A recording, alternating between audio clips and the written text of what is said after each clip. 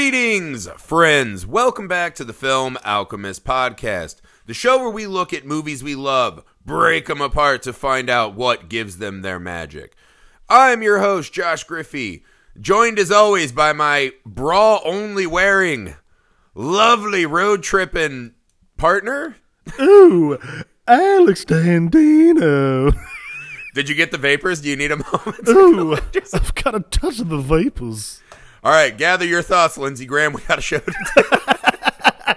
Ooh, Topical. Fucking politics, humor. All right, guys. So me and Alex, this has been a long fucking sojourn through the incredibly unusual filmography and headspace that is Nicolas Cage. It has been awesome. It is really a fun treat to just kind of pay homage to this most favorite actor of ours. Yeah. And in doing this, too, you find a time to sit and really think about what you like about them the most. And then you pick some movies to research and you just hone in on it so specifically. Yeah. The things you love about him. I love Nicolas Cage more now than I did 1 month ago. And that has been the delight of this. Yeah, it's sad that we're at this point because I feel like I'm just getting into how to watch Nicolas Cage movies and how to analyze him within the confines of the movie he's in. And now we're ending and I'm like, damn it. Especially this movie. This was the one I was like, oh shit. I'm really honing in on how to analyze Nick Cage in a flick. Yeah, and okay, so the movie we chose is Wild at Heart. I picked this one early just because David Lynch to me is the perfect director to do a Nicolas Cage movie. Yes. So I remembered liking Wild at Heart. I was over the moon with this viewing of this. This is the weird thing though, right? Is Cage and Lynch bring out a lot of the best in each other. And it does all the great David Lynch hallmarks, right? Mm-hmm. It's kind of rooted in this, small people with big problems weirdness.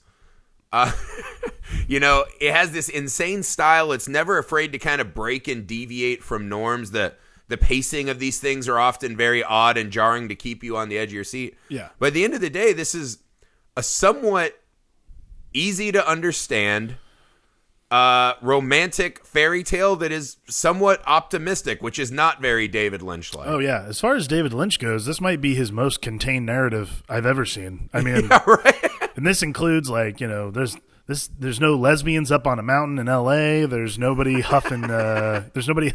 You don't have Dennis Hopper in the corner huffing nitrous.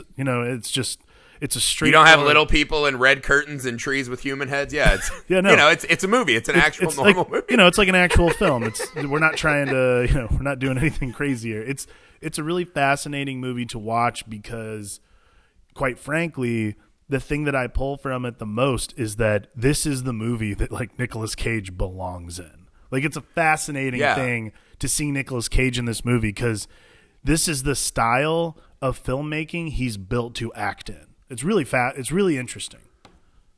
Yeah, well, one of the things I noted watching it is what those of us who love David Lynch, and he is among my favorite filmmakers.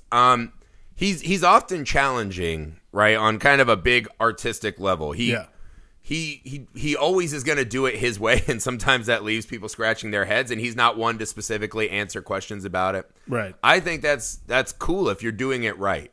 You have to have a faith and belief that David Lynch isn't just bullshitting you. Right. What I love about David Lynch movies the most, though, is I feel like he populates his world with such fascinating characters. Yeah. There's never...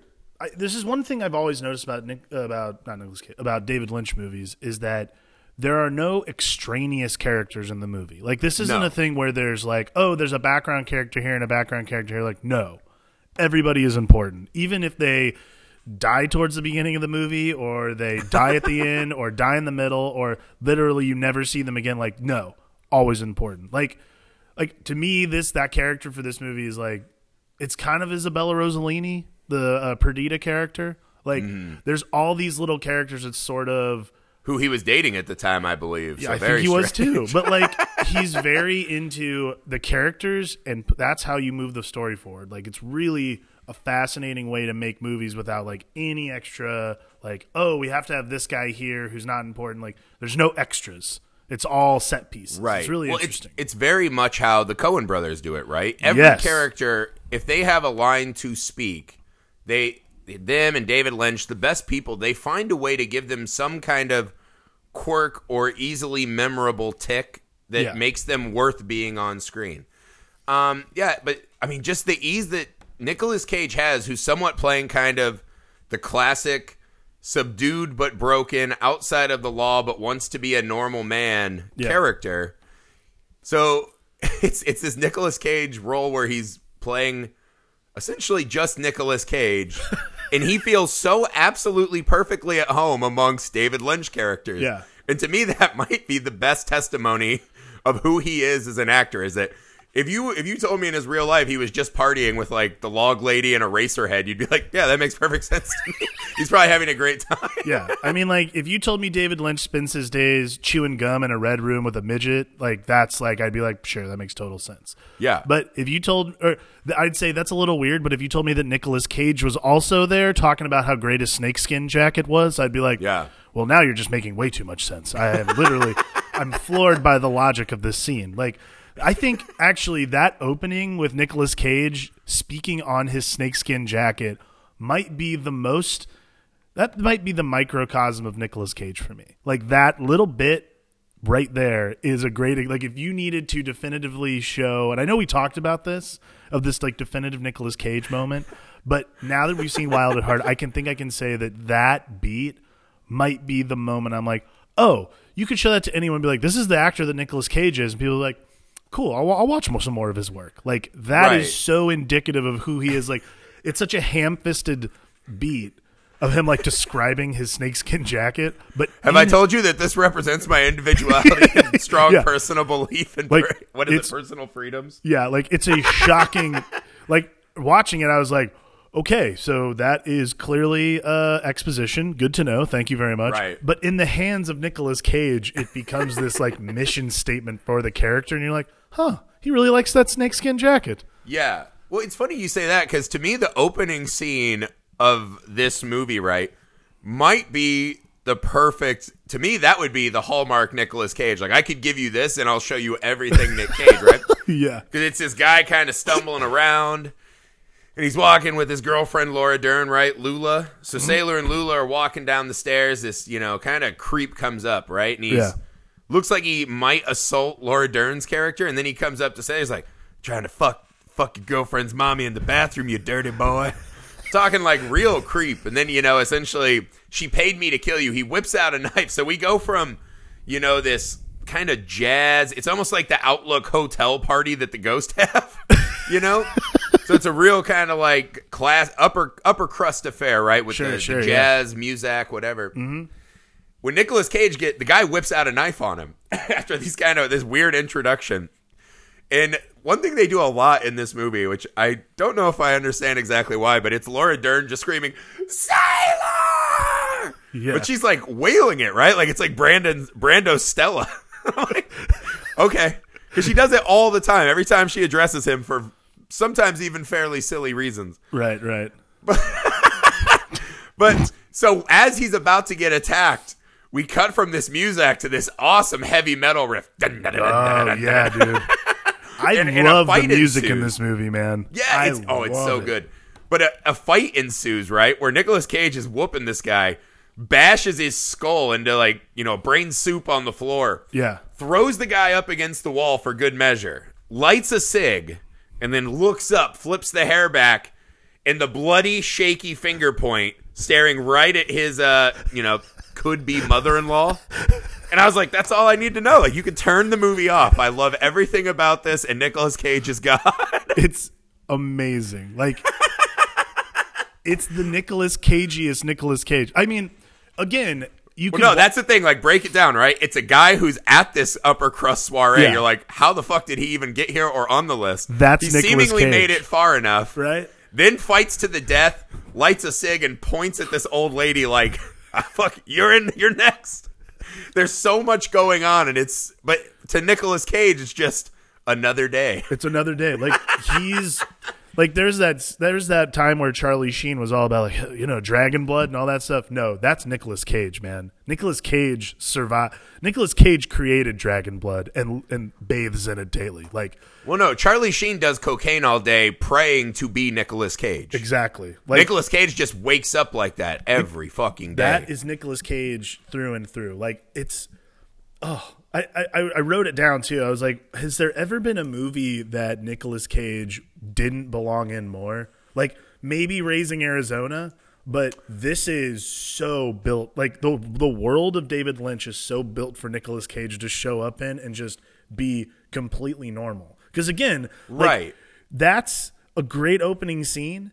And again, though, this movie is pretty mundane for what we've come to expect from David Lynch. Like there's no there's no dead calves or anything weird that we're used to seeing. Like other than like there is a lot of head splatter in this movie. Like I would say this, right? Like I think it's actually on the low key. It's one of the more kind of scary Lynch movies. Yeah, in a weird way. There's a lot more kind of real world sadness and tragic people. Yeah. I think there's that shell of when you see something like an Eraserhead or this and that. Even Elephant Man, right? Elephant Man is probably his most full of heart movie. Sure. And it's so fucking endearing and emotional. But just that presence of the Merrick visage, right? The suit, whatever, even though that was real, it gives you this extra layer to separate, right? Right. It's kind of like a Frankenstein's monster where, yes, I understand the moral of the story, but there's a monster walking around. So I can separate a hair. Right. This one, there's not as much other than some stylistic moments when he's kind of separating you. But, I mean, there's a lot of creeps in this movie. And to me, maybe none so much as... Because this is kind of it's a love triangle, but between a mother, a lover, and a daughter, right? They're both fighting over this daughter. Yeah. That's the thing that creeps me out the most, man. Diane Ladd is amazing in this movie. I didn't remember that was Laura Dern's mom. Yeah. And that was the thing. I had totally forgotten she was in the movie. I'm like, man, Diane Ladd works with Laura Dern a lot for like being a mother-daughter thing. Like they work together a lot. Well, it's funny because they were talking about their scenes in the movie when they're getting super emotional and they're like, it was cutting them extra deep because Diane Ladd was like, oh, I could look in her eyes. In the way she was emoting, I knew which tragic memory she was like feeding off of. Oh. And I was like, that's too much. That's too much. See, that's Mom, you're going in a home. Sorry. That's that thing where no longer it's acting, like you're getting way too deep into like, oh, this is just me being real. And like, I'm just exposing my trauma. You're like, oh dear God. Like, no, don't do that. Go back to the acting. Meisner this shit. Something. Anything. Yeah, but her character in the movie is by far my favorite, right? Diane Ladd? Yeah. Yeah. Because there's this, they do so much with her that is amazing, but essentially what this is a woman who has committed at least one enormous sin that she seemingly can't escape or get over. Right. And everything she does is so funny, right? Because the whole thing is her putting on this front, this Southern debutante front, seemingly. Right. While she is barely holding it together at the seams, right? The inner lie is trying so desperately to escape. And watching her as she's on her way to melt down, trying to kind of control Harry Dean Stanton's character, but especially trying to control Lula. Right. There's a part of them where you don't know why she's doing that, and it almost feels as if she's not doing it just to protect them, right? The logic would be because she's fucked up so bad, if she can keep them on the right path, fine. But there's something extra sinister there, right? It doesn't play noble like that. There's something really fucking demented about her just wanting to kill everyone close to her daughter. Yeah. And I don't think it's to keep her safe and sound, as we see by the end of the movie. Well, then there's that, like, I mean, honestly, there's that the flashback they have where they're like in the toilet. It's a weird scene too because it's like intercut with like a close up of the toilet bowl, and I almost had a little, I felt a little bit. I'm like, Diane Ladd's coming on awful strong for a dude who's with his daughter. Like this is getting. Oh no, she's thirsty for Sailor. Yeah, sure. She's thirsty for a taste of the cage. But like, okay, but this is the thing, right? This is what sets up that first like heavy metal staircase fight. Yeah. She goes in the bathroom drunk and is like, fuck me, I want to fuck you. Fuck your girlfriend's mama. So she's aware that it's weird and taboo. Right. She knows he has a criminal past of sorts. What we find out later is that he may or may not have witnessed her, worst criminal act of her life. Right. Not necessarily the only, but definitely the worst. The one that seemingly is unraveling her. Right. And to me, that scene that you pointed at, that's the one where you kind of see her underlying motivation, which is, I think she sees her daughter as this version of herself that could still make it and be happy. Right. And she's constantly reminded of how bad she's fucked up.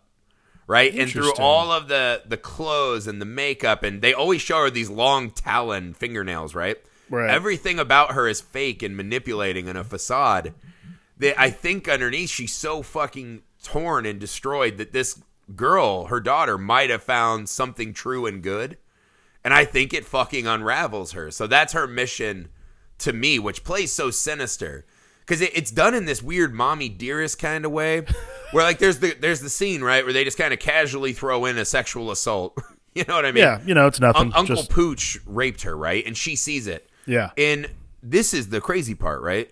Lula she thinks that her mom didn't know anything about it. Right. Right? Or that's what she says. Mama didn't know about that. Yeah. Next thing we know, Uncle Pooch is dead. His car brakes didn't work and he blew up in an accident. We know Mom did it. For sure. She saw him and chased him out of the room. Right. Does Lula not remember that? Does she have some kind of like memory dissociation because of the incident? Was her mom her shining knight, so she didn't want to admit that her mom was bad? So there's this weird kind of mental break that she admits to there. I think I thought the whole time it was just she was blocking it out. Because then that later scene with Bobby Peru, like where he like tries to get down, like that was, I was like, this is like she's having like a PTSD moment. Yeah. Like that's where I think a lot of that comes from.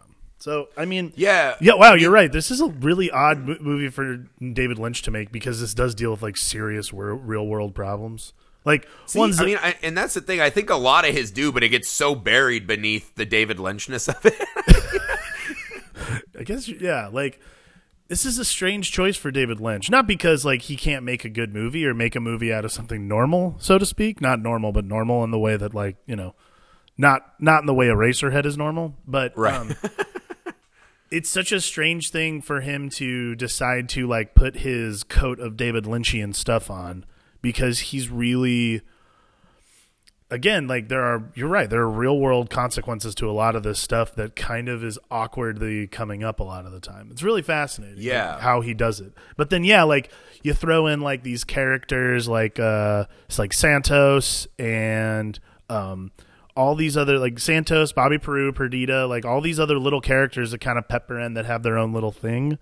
And it almost becomes, like you were saying, this like romantic fantasy almost. It's kind of, it's really. Yeah, but that's what I mean. This movie is so much more Princess Bride. Yeah. You know what I mean? Than like a Tarantino movie, which especially with all the voiceover, And there's like so much, there's a lot of voiceover there. Like that story about Dell. About Jingle Dell? Jingle Dell? Oh, my God. Well, Jingle Dell's a great example, right? Because he is the same as the mom, but he can't hide it. Yeah. Right? Yes. So his is that he cloaks himself in this garb of Santa because it's the joyful, happy time. And because of that, society deems him this deviant because he just wants to be that happy, clean guy. To where, he's putting cockroaches on his anus and he's making sandwiches and smushing them. God only knows what he did to those sandwiches, right? Also, before you could even see his face, like I couldn't see his face, like in the scene where he's in the bathroom. I couldn't see his face. I'm like, it's got to be Crispin Glover. Yeah. I mean, he's a guy who's a bit typecasted in this. I've never had that. We need one actor in Hollywood who can most outwardly portray a cockroach on the ace hole. Get me Glover! Get me Glover! Get him on the phone! Yeah. But that's what I mean, man. Like, that is one of the, Jingle Dell is a peak David Lynch character. Yeah. And that's what he does so well. Like I said, it's normal, small people, seemingly, with these fucking big problems. Yeah. Right? And how they have trouble in society. What makes the mom character in this movie so fascinating is that she seemingly outwardly has everything, right? She's rich. She's well done up. She's, good looking. obviously has money, but like the scene when she's looking in the mirror and just like, you know, it's like the lipstick suicide and then the lipstick war paint. Right. This woman is all the way unraveling and can't confront the image in the mirror, right? This false version of herself, with what is destroying her from the inside. Right. And that's one of those things that normally in a David Lynch movie, that character shows that in a kind of a more quirky manner. Yeah. That's a seriously dark and heavy moment that this character is going through. Well, there's always, in these Lynch movies, there's all like the characters who have gone through something heavy, like serious, like people who have had serious trauma like that. Like I also would put Dennis Hopper in that category because clearly Dennis Hopper has some serious problems in Blue Velvet. But their quirk is, I mean, his is like huffing gas and like, you know, Pabst like, Blue. Well, like his is like huffing gas, like oh, Danny, what's the fuck? Like that's his Right. like whole thing, and then yeah, like hers is this. It's peculiar. Like it feels like it's weird. She wants Lula. She sends Johnny Farragut and this other guy out. Like it's like she's pushing everyone away and slowly trying to kill everyone so that she can have Lula to herself.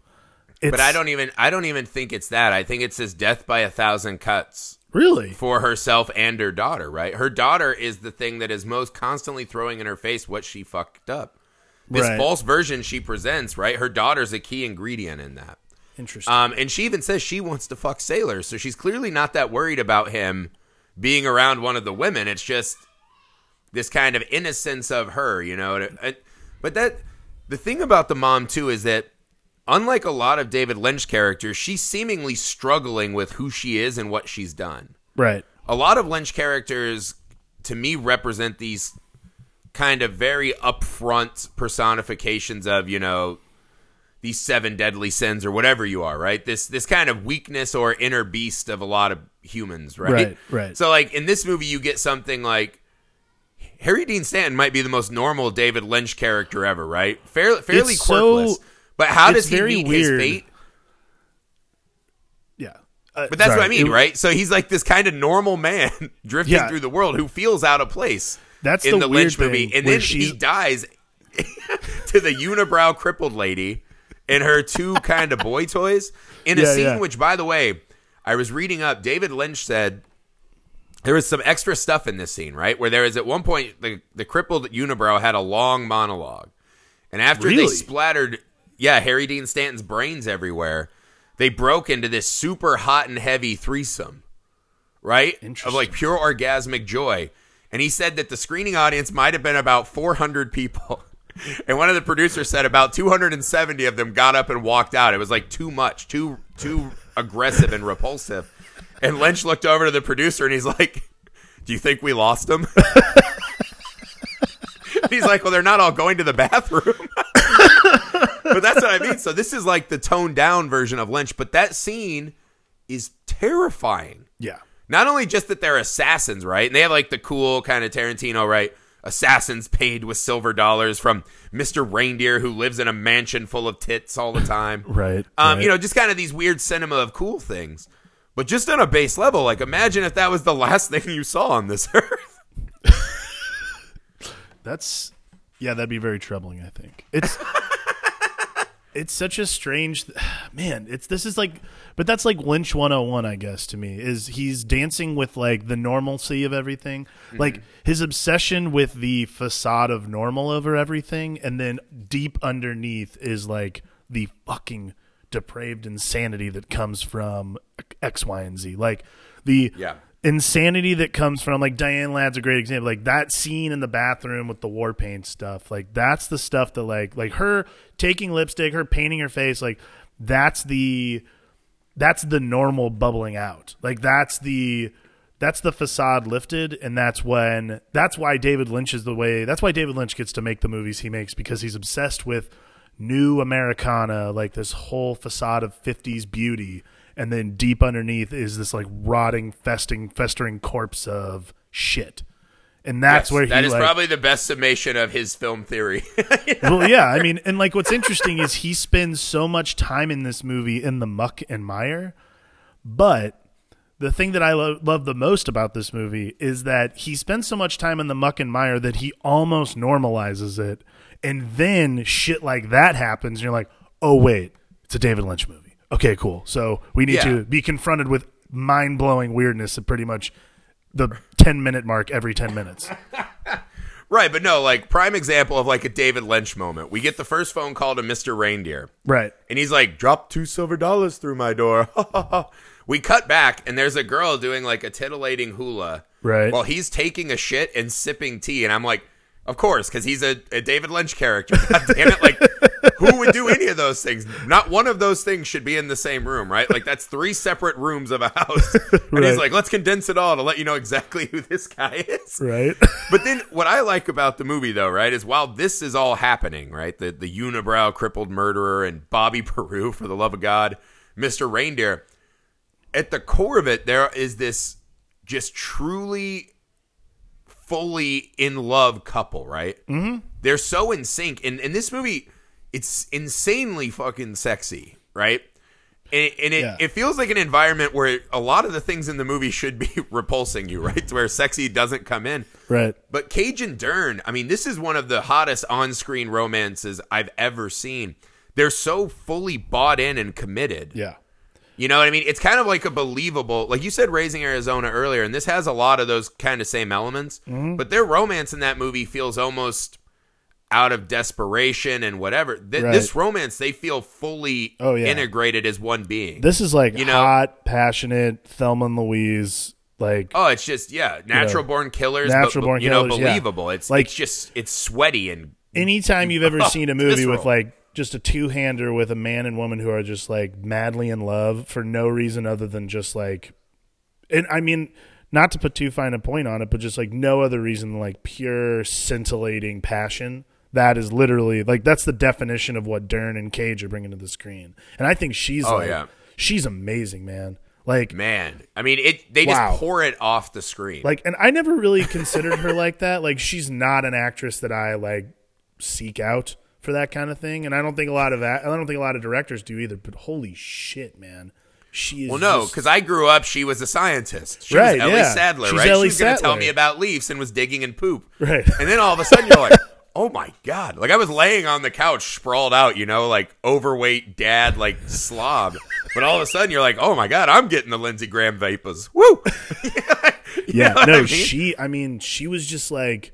Every scene too, like she has this like fire engine red lipstick on. Her hair is fucking insane. Like she is like, to sound really sexist, she's just like sex on a stick, man. I don't know what's going on. Yeah, well, it's funny because David Lynch talked about how he sees her as this great, kind of feminine, strong character. Right. Yeah. And a lot of people talk about her, in more of this victim and all of these men using her to their will, and that's another one of those kind of David Lynch. What's interesting dynamics. too is like she's sort of like the Uma Thurman for David Lynch. Like if you chart her career, like she's done a lot of work with him, and she is like she broke her nudity clause for this. Like she apparently refuses to do nudity in movies, and she broke it for this flick. Like she says, "I'll do it for him." And it's like it's not even like we'll just kind of do like a couple shots, like a wide angle cover of a Walmart novel glamour shot. Like they're no, they get it's in there. Like this must have been hard and serious. And then. Lynch is in front of the camera, like blasting colors all over them. Like this, it's intense, man. But that's what I mean. There's this real, true, like you feel it with these two. And I'd highlight 2 things I loved about this romance too. Is I love the scene at the metal club, right, where it's like, let's go dancing. Right. They're this high energy kind of couple that just are on the same page. And when he's crooning to her, you know what I mean? Nicolas Cage just dropping this, like, he whoops this dude. He, gives a Dio to the band, and then he's crooning, and they really do make it feel like you hear this, sentiment and love all the time, right? Like the only 2 people in the world, and it feels that way for them. Yeah, and it's true. And then they do this other thing with the match and the cigarette and the house fire. That just there's fire all over this movie, and it's just like raw passion and heat. Yeah, like when you're watching the movie, we were talking about this, right? You feel the heat. Mm-hmm. You feel the titillation. You smell the frames. The smell of this movie is like it comes right off the screen. Like there's something about, and I don't know if that's like a thing. Like this happens every time I watch a movie, especially like from directors who really love the environment they're in. Like this is like a Texas thing. Like when people are doing stuff in the South or in Texas and they understand that they're in the South and Texas, like they want shit to just drip off the screen. Like you literally want to like walk up to your TV or the movie theater screen and like run a finger down and it's just you got sweat all over it. Like you want all of this kind of thing. Well, you immediately are transported to like everyone who's worth their salt and has been lucky enough knows that sex. Yeah. You know what I mean? And it's just a subtext that, you know, if you're lucky enough to have been there, you are immediately more fixated into this movie than ever.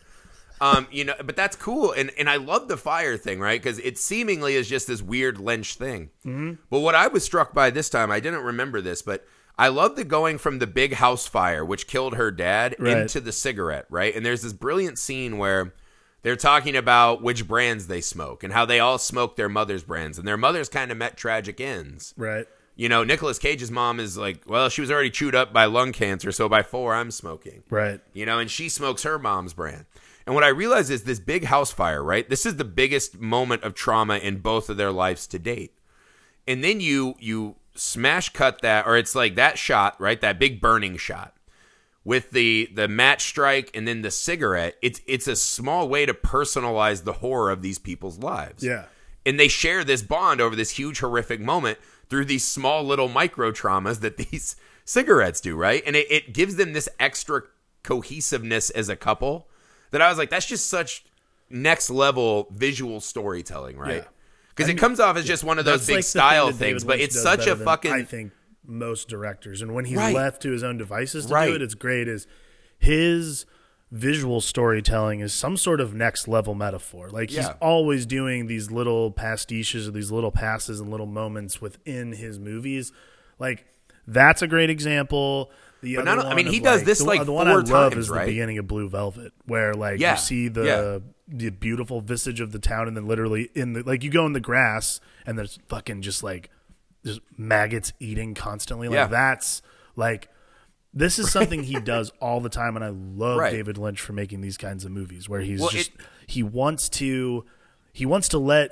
letting the medium do what the medium does best. He doesn't need actors to say things on camera for people to understand what they're there for. It's really, I mean, especially in the early, like late 80s, early 90s, David Lynch, like that was the kind of filmmaking where I was like, God damn, dude, like this is like, especially once I was in college watching it, you're like, this is the kind of filmmaker that just, he should be making all kinds of crazy movies. And now he's, of course, just making crazy TV, but, you know, that's fine. But I love that. I love that aspect of how David Lynch does that. Yeah, man. I think this is the thing, right? This movie could just get lumped into that bin of kind of the cinema of cool thing that was going on at the time. Right. But this to me is where Lynch separates a little bit. You know, that repeated over and over visual of the house burning, the cigarette, the matches. I mean, that takes balls to just keep showing that same motif over and over again. But he knows that it has such a visceral, primal reinforcement effect on what he's showing you that he just keeps doing it, man. And most people don't have the guts to do that once, let alone this many times as he's doing in this movie. Yeah, I feel like David Lynch's strength as a filmmaker is about approaching you with the visceral nature of what life is. Strange to put it that way, but I feel like that's really kind of where, as weird and odd as things are when he does certain things, I think that his main strength is taking all that weirdness and distilling it down into the baser parts of what it is, which is either, you know, lust, desire, passion, hatred, fear, like all these basic emotions. He does such a good job of kind of like layering on top of them and layering on top of them and layering and layering until finally, like, the metaphor is buried so deep. Like the baser emotion is buried so deep that the metaphor becomes really the thing you respond to. And I think in this case is definitely those continuous cutaways like that. Like that's a really fascinating motif. So, but you're wrong though. What makes him the best is his script writing. When Nicolas Cage says, "I had a boner with a capital O." I actually had to write that down on my paper like that to visually see what it looked like. I was like, awesome. Boner. Sorry. I was like, is it the, oh? I don't know. Boner. But that's what I mean. It's just awesome. It's just awesome. There are some other cool things in their relationship, though, right? Like, it's not all great. Like, there's the part when we find out that Nicolas Cage has been harboring the secret that he witnessed the fire that killed her father. Yeah. Her mother said that her father did it himself. It seems now this was a hit. And we know that this was a murder between her and Santos. We never learned the backstory as to why the mom and Santos killed the dad. No. But it's his big break, and you get the feeling that Laura Dern, again, she has this questionable memory, like, well, Mama said, but you get the feeling she suspected something else throughout this entire experience. And then she comes back with a secret of her own very soon, which is, I can't even say it out loud. I love that They scene, throw in man. this super horrific, just extra abortion scene, which was no need for that, right? Through the magnifying glass, like, woof. But the thing where she hands him the card, right? The I'm pregnant card, as she's been chain smoking for the whole fucking movie. But yeah, it's these weird. They keep giving them all of these obstacles, and even though they break, man, they do find their way back. Yeah, they always find their way back, and it strengthens the bond a lot. That because this is the point of the movie where it gets really frayed, right? Like, don't go with Bobby Peru. He's in jail. Will she wait on him? Will she keep the baby? Right. And at the end, we kind of get this fucking weird La La Land ending. You think? Right? I don't know if I wasn't like... He sings Touch Me Tender or whatever, or Love Love Me Me Tender, the Tender. song he would only sing to his wife. After leaving his wife and child, getting assaulted, and then running back. I mean, but I don't know if I'd equate it to all La that La aside- Land, but I get what you're saying. Like, it is this like well, sort no, of because like... I liked it, so it can't be La La Land. Yeah, exactly. Yeah, it's... I mean, I get what you're saying. It's sort of this...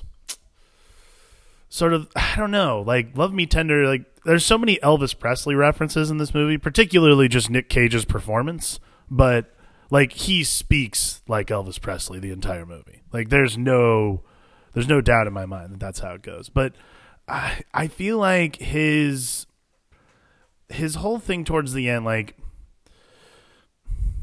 it's something it's less like about, it's less La La Land. I think that La La Land's throwing me off. I felt very I got you on tilt now. This is where I dropped the kill blow. it felt very, I mean, it's weird. This is where I tell you it was actually Steel Magnolias. No, just kidding. What's weird, like, it's strange because to me, when I see it, when I'm looking at that, like, it almost is kind of sweet how it ends. Like, it ends in this really kind of like cute, in like the most David Lynch way he could do something like this. That's how it that's how it like appears to me. That's how it kind of comes off. No, I think it's cute. That's what I mean. It's not the end of La La Land. It's the part where where they're up on the mountain, like skating around. You're it's saying the happy part of it. Okay, yeah, okay, that would make But sense. yeah, I mean that's what I mean. Though we don't know that things are going to work out any better. And honestly, Nick Cage leaving her might have been the best thing. She had gotten her act together. Right. She had seemingly. There's this other great image in their ending story, right, where she throws the water on the picture of her mom, and her mom dissolves. Yeah. As the Wicked Witch, right? It's this kind of banishment of this protector and this liar figure. She's very complicated in her daughter's life. Right. But now you see her, she's kind of this full force woman, and she's not hiding behind the mask. And what Lynch does that I love in this part that reinforces it, this is the first and most naked and vulnerable version of the mother we see. Right. And instead of this kind of big villainous, Southern debutante, she kind of just looks like this alcoholic, disheveled robe lady. Yeah. Well, and it's really very sad as she like screams into the void, and she's just kind of vanished, or banished even from her daughter's life. She's just gone. She's just sitting there screaming into the void at the wreckage she made of her own life. Right. I really like. It's interesting. I like the way you put that, how the water hits her. Like, it's interesting because the end of this movie has like the Glenda the Good Witch thing. After he gets knocked the fuck out, he has this like vision where she's like, don't give up. Don't. Or what is the line? It's don't turn away from love, sailor. Is that the line? Yeah. Don't turn away from love. I think is what don't she turn says. away from love. Like, it's interesting because the end of this movie kind of has this like sort of like. Yeah, so she dissolves into nothingness, and Glinda the Good Witch is telling, like, basically, like, the guy who's the Scarecrow and the Tin Man combined into one person, like, hey, like, you know, Dorothy's out there, go get her. You know, it's a really fascinating. Again, it's just like it's such a strangely happy thing for David Lynch to approach. Yeah. Because it starts off with the Con Air ending, right? He's meeting his kid out of jail. He has a stuffed animal. Yeah. Then he gets, you know, he runs away. He's still running, you know. I'm wild at heart. That's what he says. Like, you know, I don't want to wreck what she has, which is actually, while he's doing the worst thing, it's kind of for this very sweet notion, right? That he's some kind of, you know, I never had parental guidance. I was lost by the world. It's oddly chivalrous. I want her to be okay, right? He sees in her a difference, a new woman. Well, it's like that bad guy chivalry. It's the thing that I like the most about, like, the anti-hero story. Like, it's the thing that I love about H.I. McDonough, too, is, like, H.I. McDonough does bad things because he's not compelled to, but because he has the best intentions. It's just what he knows how to do. Like, those are the things that's the thing I love the most about. I feel like this is actually a thing that happens a lot of the time in Nicolas Cage characters. Like, and this is the thing I like the most about the times he plays heroes is Nicolas Cage does, like, he is the epitome of the road to hell is paved with good intentions. Like, well, all of his best roles are like that, right? Yeah. Like, The Rock is not like that. That's a great movie, but it's not such a great Nicolas Cage all the time. But because he's just playing like a straight. Right. But Cameron Poe's the same way. Cameron Poe does the best thing he can. And he's doing the best he can as a convict on Con Air. Sailor's the same way at the end of this, at least at the end of the movie. Ben Sanders is the same way. Ben Sanderson's the same way. Like, that's the best he can do. Though, like, this is like why Nicolas Cage is so great. Is it's interesting. He does such a diverse aspect of. There's such a diverse aspect to his career, but really he plays kind of the same general anti-hero in a lot of movies, and he does it to such a perfect degree that he's able to turn it up and down however he needs to. Like, you have Cameron Poe in Con Air, who's kind of playing the straight man a lot of the time, and then you have Sailor, who I think is like the most Nicolas Cage character I've ever seen, down to like the guy he plays in Moonstruck. Even the guy he plays in Moonstruck is a fucking scumbag with a hand with a hand missing, who you find out is like kind of the guy with a heart of gold, another guy with a heart of gold, you know? Yeah, but that's what I mean. I like the kind of optimistic ending. I don't know if you feel this way, but I feel like it works for them. It does, because the whole time... I don't know, but I think the whole theory of the movie, right, is... Because, again, they go to this Wizard of Oz constantly. Yeah. And as a viewer, you can only make one of two assumptions, right? Either in the David Lynch movie, they're trapped in Oz and can't get out. Right. Or... they're trapped in Kansas and can't escape Kansas. Like, there's no tornado coming for them. And it could go either way. You could make a good argument, right? Because when he goes to jail and he gets out, everything becomes much more normalized, right? Until we see Glinda. The mom is not as scary. Laura Dern is a housewife now, right? It just feels a little... he feels out of place in that ending. Yeah. So is this him returning back to Kansas from Oz or vice versa? I mean... and because to me, the tragedy... because it's so weird and Lynchian that you're like, that has to be Oz, right? All those people are the flying monkeys.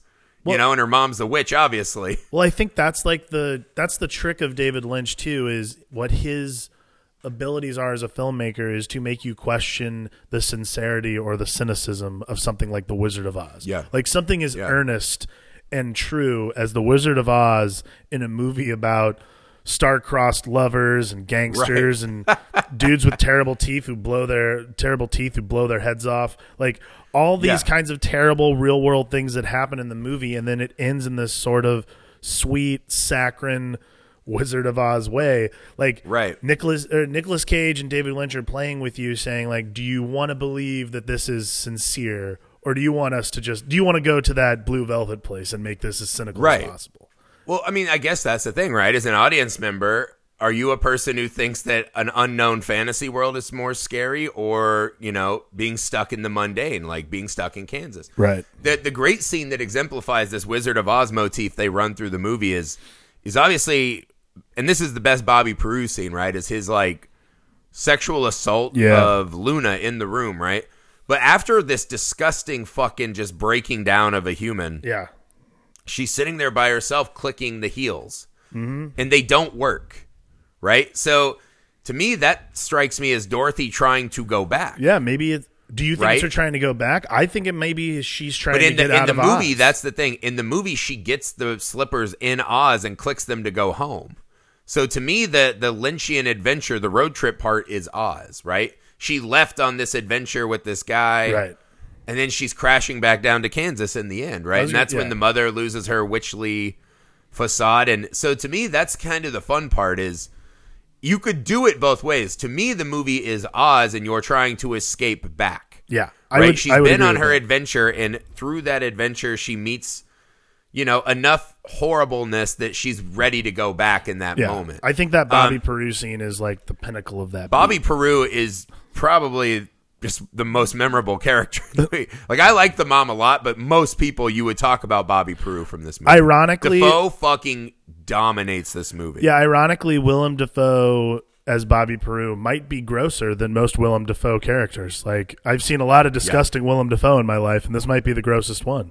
Well, he just saunters out of the room, seemingly filming a porn with this menagerie of kind of really large women, and then everyone he meets, you seem like he might sexually assault them. Like, it's very scary. But the scene with Laura Dern, and David Lynch talked a lot about like the precarious tight wire walk of this scene. Mm-hmm.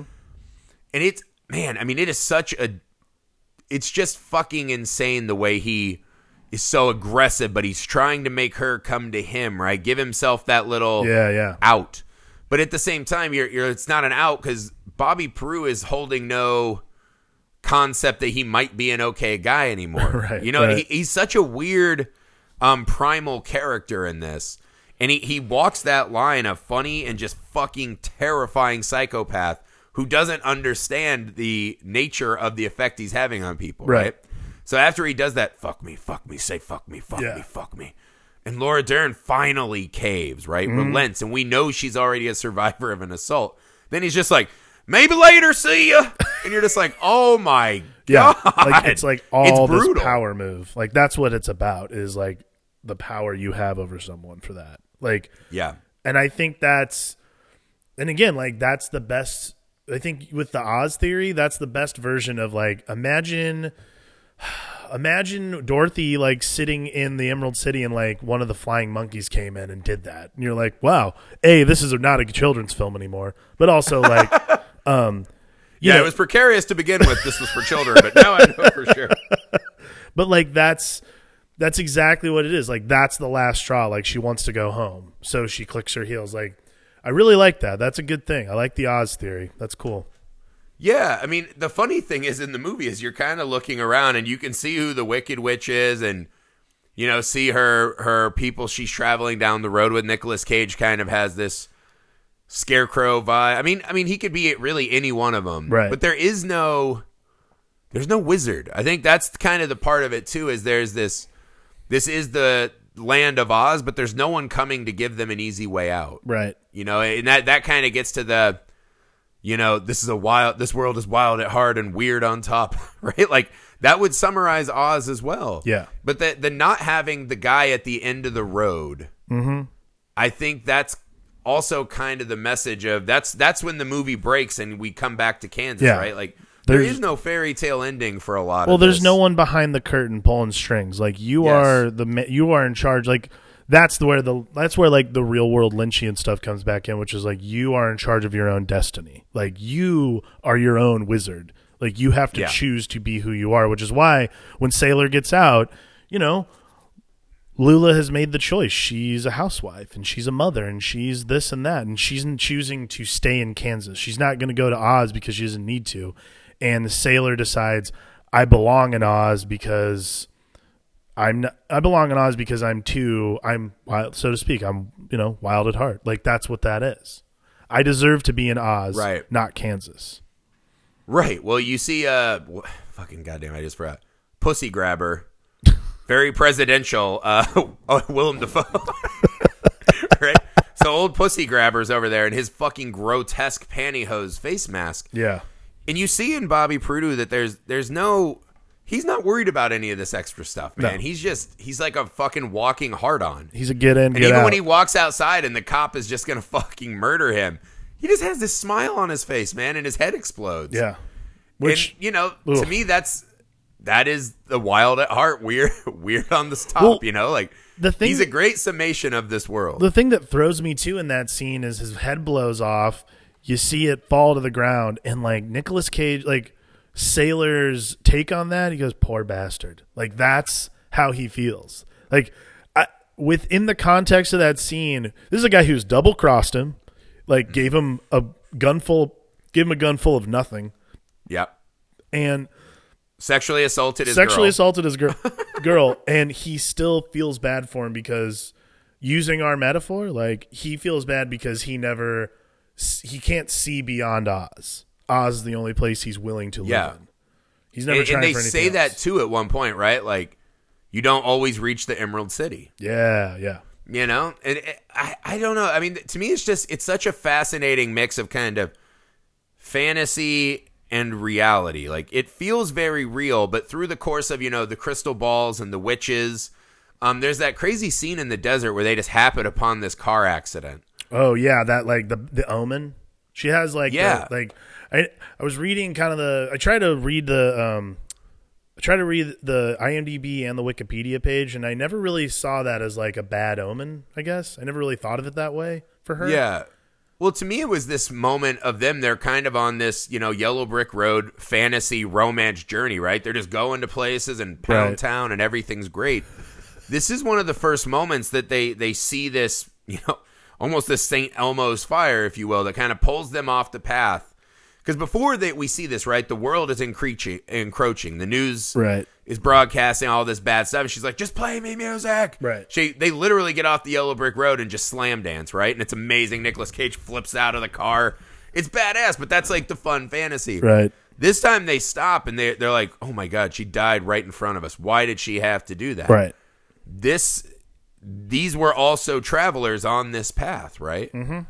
You know, they had their own cigarettes to burn, if you will. And to me, it was just kind of this fun, pull you out for a second and just remind you that all of this is always precarious. Yeah. And to me, it was such a just emotionally fun scene to do. Not that any of that is fun per se. You know what I mean? Like, no, I know what it's you're saying. It's fun to stop and do that deep dive. I was like, wow, this is just fucking brilliant. It's interesting to do that in a movie, especially that's a David Lynch movie, that you deep dive that quickly into something that deep without any sort of like facade over it. Because again, he doesn't work in direct metaphor. Like he's so specific. It's really interesting. Right. And again, as the girl's dying, right? Audrey from Twin Peaks, she's just, you know, where's my makeup? My makeup. Like, she's worried about maintaining her mask as she's dying. It's just, but to me, that's the thing, right? This movie walks between harsh realities and romantic fantasies, you know, kind of heavy metal music video awesomeness. It's just this really fun mix of style and powerful visual storytelling which is essentially is just this kind of Shakespearean, two kids who have a hard road to love. Right. And I don't know that it ends well for them, right? If there's anything you learn from the movie is that I think it's that, you never hit the Emerald City. And I don't know if that means it's a bad omen per se, as you were talking about, I mean, are we okay just living in the Munchkin Village? Like, that might be as close as any of us get to this fucking mythical Emerald City and a guy behind the drapes. Right. But to me, it's a fairly optimistic ending. Oh, no, totally. I mean, it ends like a fairy tale, like, so to speak. Yeah. Like, that's really kind of where the movie becomes... It's weird. It's not this union of reality. I guess it is. It's like, it's the way a movie would end... He made the right choice, so to speak. Like you honor the choice that Sailor makes at the end of the movie. Not necessarily that he does bad things and like it literally careens off, often in oblivion, but like he decides to sing that song to his wife and like you honor the romance of the moment. I think that's the thing that I like. Well, he's just saying in that moment, like, I surrender to you fully, right? Right. Like we are one again. And it takes us back to those kind of sweaty hotel room scenes. And it's not always just about the sex. It's about the oneness, right? Like Laura Dern even says, or Lula says, you listen, you pay attention. You know what I mean? Like he's not just some guy who's on this like ego trip. Like they are very simpatico, right? Man. And that to me is the end. Is he submits to the whole thing. You know, and I think that like submitting to the journey, that's the best you can give to anyone else, let alone yourself. Absolutely. So to me, it's a fairly optimistic ending. For people who show nothing but poor decision-making skills and that they're surrounded by horrible people all the time. I think it's a very optimistic ending for what normally equates to like Lynchian macabre sadness. So it's kind of nice. Well, that's what I mean, right? I think this stuff has all of the things that make David Lynch the best, but in a more easily palatable way of showing that, right? Yeah. So the delivery system is more palatable to like the average audience. Like my mom could watch this and probably dig it, whereas she would not do that with some of his other work, right? Yeah, no. And I think it does so well. Like just the powerhouse performance. When you put Nicolas Cage in a movie surrounded by such great performances and unusual characters, he fucking shines. Yeah. Because one of the things he does is he presents weirdness and madness without having to go all the way over the top all the time. So when he just feels at home amongst these fucking creeps and weirdos, it adds a lot to whatever he's doing in any movie. Yeah, I mean, within the confines of what seems to be like this most controlled David Lynch movie, he flourishes as this like almost like it. David Lynch didn't even have to write the character. Like, it's not even written. It's just who Nicolas Cage is, and that's the beauty of Nicolas Cage is he's malleable in the way that David Lynch needs an actor to be malleable. Right. Well, that's what I mean. He is exactly the metaphor of fire, right? Like they're the flames and the cigarettes and whatever. There's also that nice scene when him and Lula are just laying on bed with that little candle. Mm-hmm. That little red candle, right? It's this moment of romance. And to me, that's what Nicolas Cage is in this movie is he can be that kind of warm, you know, life-giving light and energy from a fire, but he's also burning it down, dude, and fucking pointing bloody finger at old ladies. I feel like you could. It's amazing. You could say that for all of Nicolas Cage. Yeah. So to wrap up Wild at Heart, man, I love the like Lynch and Cage are a match made in heaven, right? Yeah. Their styles and way of presenting are perfect together, and I think this movie is just so fucking fun and interesting, and for a movie that has as much heaviness as this to still be such a fun adventure is a pretty tough thing to pull off. Yeah. What I would ask you is, that's what Wild at Heart is. Give me a brief synopsis of Nicolas Cage now having done this journey through his work. Brief synopsis of Nicolas. What do you love about him? How would you explain him to the aliens coming saying, who is your greatest actor? Yeah, I mean, honestly, I would say if you like someone who can show you the broad range of the broadest range of human emotion, but not shrink down to the size of nothing, but still give you what you need. Like Nicolas Cage embodies the things that most actors spend their entire career trying to actually be on screen. Like he is that stuff. Whether it's a fucking, you know, madman on the road for revenge, you know, a guy down on his luck, who gets to meet Cher, like all these kinds of things. Like there's a ton of different through the 4 movies or 5 movies we've watched now. Like Nicolas Cage's ability to take that kabuki style and make us all believe in it. Like not even have to sit here and say like, oh wow, he's really overacting. Like Nicolas Cage is not overacting when he does these things. What Nicolas Cage is doing is delivering a performance true to the character. And I think that's the thing that I would say is the most important aspect of what Nicolas Cage provides us as an actor is he's the truest to the piece of art he's putting out there. Right. Well, in his own words, right, he talks about this switch from like old large film cameras to smaller digital, right? He's like, now cameras are flying around everywhere and they can catch every small moment and this and that. It's much easier to give what seems like this nuanced and earnest performance. He's like, I flourish when I have to do the big thing, right? His whole theory is not to be naturalistic, but again, like you said, overacting, maybe. You could make that argument, but to me it's a style choice, right? Like Nicolas Cage can do any kind of acting you want. And that is one of his great traits. But what I like is that in the big performance where others would drown in the well of overacting, he always feels like he fits. Like even something as absurd as Mandy, or a living cartoon like Raising Arizona. whatever level he takes it at, he feels right for the world. Yeah. Even if the movie Mandy doesn't seem believable, he feels like he belongs in that world. Well, it's And yeah, so to me, it's the range of, and also just the fact that you can get him in a movie like Mandy. Not a lot of actors on that level do those kind of projects. So I think that ability to do any kind of film, and he's one of those guys too, he loves film. Like, he's really very knowledgeable student of the genre. And so his ability to take weird and challenging, sometimes terrible, movies and scripts, you know, just because something lights him up. You get to see him in so many weird, different arenas that show you all of these extra abilities he has. right. He's just this.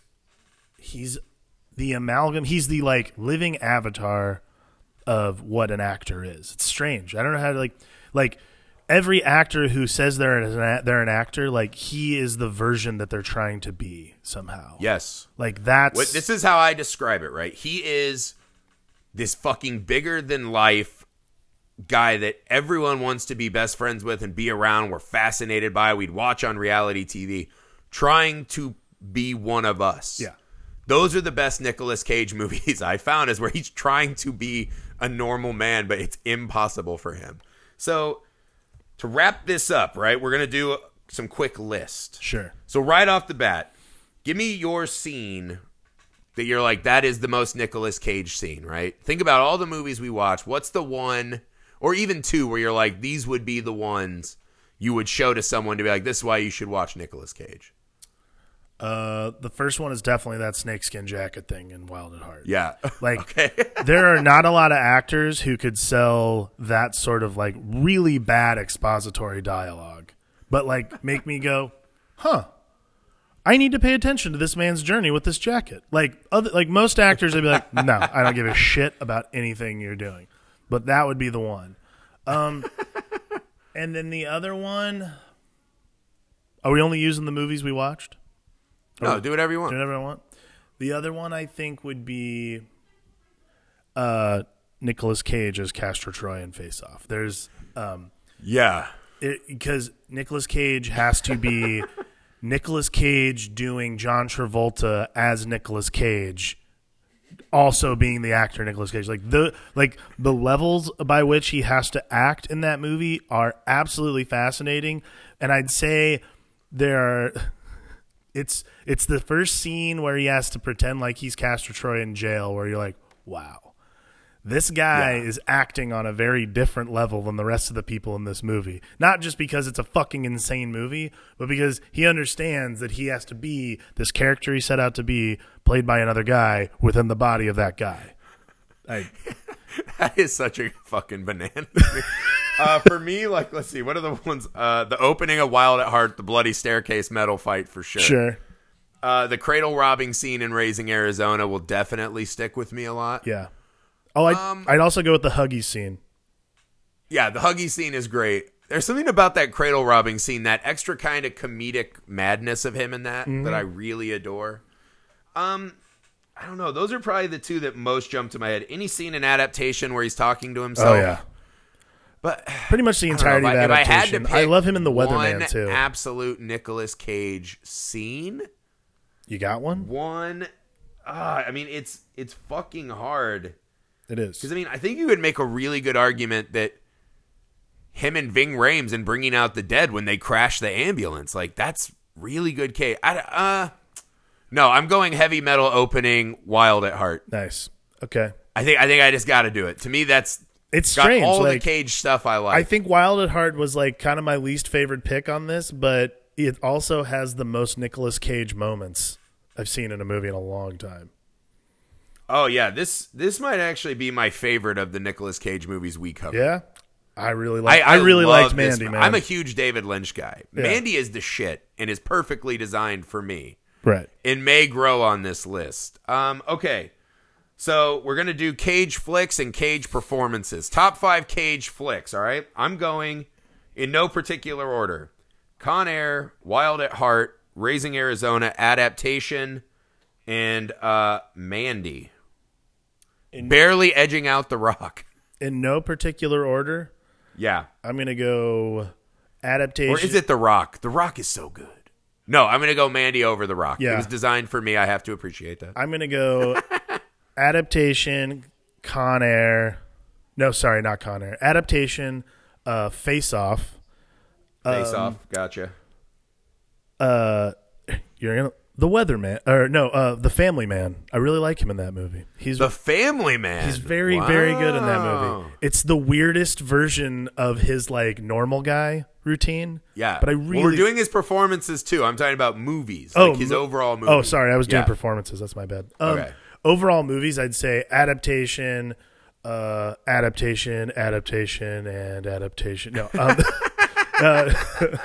No, honestly, the list you did is the exact list I would do, to be honest with you. Yeah. I might replace Con Air with Face Off, but see, Con Air and The Rock are like equally. yeah, in I'd say that they're a point little for interchangeable, but I think my list would probably be the exact same one you did because honestly, yeah, those movies are just top notch, man. Yeah. All right. So for performances, I find this so much harder. Oh yeah, Because for me, I've got Adaptation and Raising Arizona are the two absolute locks. right. And then for me, Leaving Las Vegas is not on mine, right? Even though that's his Oscar performance. So I know people will be upset there. I think, man, it's hard because I would say probably you need something for like Weird Cage, right? So do you Bringing Out Your Dead or Bad Lieutenant? That's kind of the same area. Right. You know what I mean? Yeah. But I would say Wild at Heart. I would probably put on mine, even though it's kind of a similar side performance to Raising Arizona. And then, yeah, maybe Bad Lieutenant and... Yeah, I don't know after that. I don't know. What's your 5? I think I do adaptation, Raising, Face Off, The Family Man. And Yeah. I think I go Mandy, actually. Okay. Yeah, see, Mandy, I think, is a great movie. I don't love him as much versus other. Okay, so here we go. I'm going to do Raising Arizona, Adaptation, Moonstruck. Ooh. Moonstruck's going to make mine because I like that crazy-ass version of Cage. Right. Then I'm going to go Bringing Out the Dead for performance. Yeah. And Bad Lieutenant. That's going to be my 5. It's good. I like it. But that's what I mean. To me, that's like, do you like long blowjobs or short blowjobs? Like, I mean, I'm not here to be quibbling. Yeah. Any Nicolas Cage to me is better than pretty much any other actor. Yeah, Nicolas Cage is really the pizza of movies. Like, good or bad, it's going to be good no matter what. It's pizza. Like, it can be wild. It can be unconventional, but you'll still eat it and love it. Exactly. Yeah, guys, this was Nicolas Cage month. The pod got caged, and we never won out. It was delightful. What a fucking treasure that man is. Hit us up, guys. What's your favorite Nicolas Cage scene, man? Send us video. Yes, please. Your top 3 movies, 3 performances. Hit us up. Next month, guys, this is October. We are going all out on the workload for you guys to bring you all the horror movies. First up, we're doing body horror, right? So this is The Fly, From Beyond, stuff like that. Also, we're going to be doing Halloween when it drops. The new Halloween we're super stoked for. Mm-hmm. And we're doing some other guests are going to help us do movies that scared the shit out of you as kids. Yep.